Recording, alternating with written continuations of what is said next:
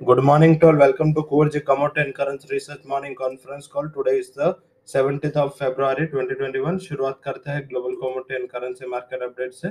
Commodities में देखें तो बेस मेटल एंड बुलियन में लगातार जो रैली है वो बनी है।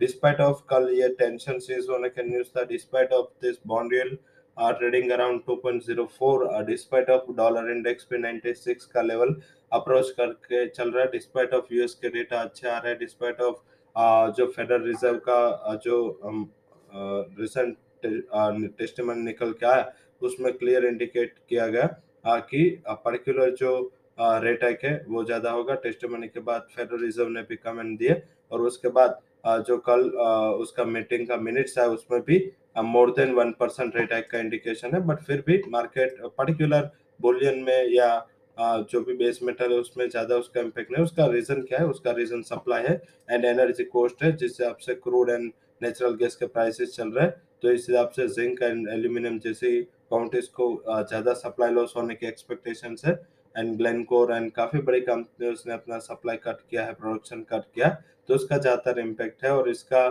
साथ में बात करें तो बुलियन में भी थोड़ा, क्योंकि कल फिर से कमेंट आई थी कि ऐसा कुछ रशिया ने अपना सैन्य हटाया नहीं, तो ये न्यूज के बाद फिर से गोल्ड में एक सेफ हेवन बाइंग रही। हालांकि गोल्ड हो या क्रूड हो, अभी नेक्स्ट टाइम आप फोकस करें ईरान एंड यूएस के बीटवीन जो न्यूक्लियर डील चल रहे हैं, अगर उसके ऊपर कुछ पॉजिटिव डेवलपमेंट निकल के आता है तो दोनों में फिर से एक थोड़ा प्रॉफिट बुकिंग का माहौल रहेगा। तो ये सबसे बड़ा फैक्टर है जो आपको नियर टर्म में वॉच करना है for the tracking of prices of bullion and energy. और एनर्जी का कॉस्ट अगर कम होता है तो आई थिंक मेटल में भी थोड़ा मुनाफा वसूली का प्रेशर आपको देखने को मिल सकता है। इसके अलावा जो क्रूड के साथ को रिलेशन है वो कमोडिटीज में एडिबल ऑयल, जो हालांकि ट्रेडेबल नहीं है बट यस कैस्टर है। साथ में बात करें तो जो भी इम्पोर्ट एक्सपोर्ट के साथ जुड़ी कमोडिटीज है उसमें ज्यादातर आपको इफेक्ट दिखेगा। जो ये कमोडिटी का इन्फ्लेशन कम करने के लिए जो प्रयास चल रहा है ग्लोबली, तो आई थिंक इसके ऊपर हम फोकस करके चलेंगे।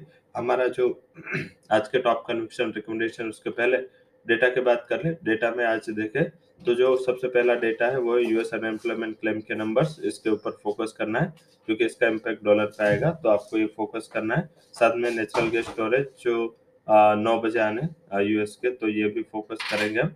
एंड यूएस एफएमसी मेंबर की स्पीच पे 9:30 बजे। तो ये 3 डेटा है जिसके ऊपर आपको फोकस करना है, जिसका इम्पैक्ट है कमोडिटीज पे ज्यादा आ सकता है क्योंकि सारे data currency market and equity market close होने के बाद है, तो हम कमोडिटीज एंड में फोकस करेंगे। बट यस आज के जो टॉप रिकमेंडेशन है उसमें हमारा पहला हाई कन्विक्शन कॉल है वो है GBP INR. It's a buy recommendation for a target of 102.40, stop loss लगा है 101.60 का। और सेकंड जो हमारा हाई कन्विक्शन कॉल है वो है euro. It's a sell on rise recommendation 85.70 के करीब आप सेल कर सकते हो for target price of 85.20। Stop loss आप 85.98 का लगा सकते हो। तो ये दोनों हमारे हाई कन्विक्शन कॉल है। नॉन एग्री फ्रंट से जो हाई कन्विक्शन कॉल है इसमें क्रूड में हमने सेल की सलाह दी है फॉर टारगेट प्राइस ऑफ 6950।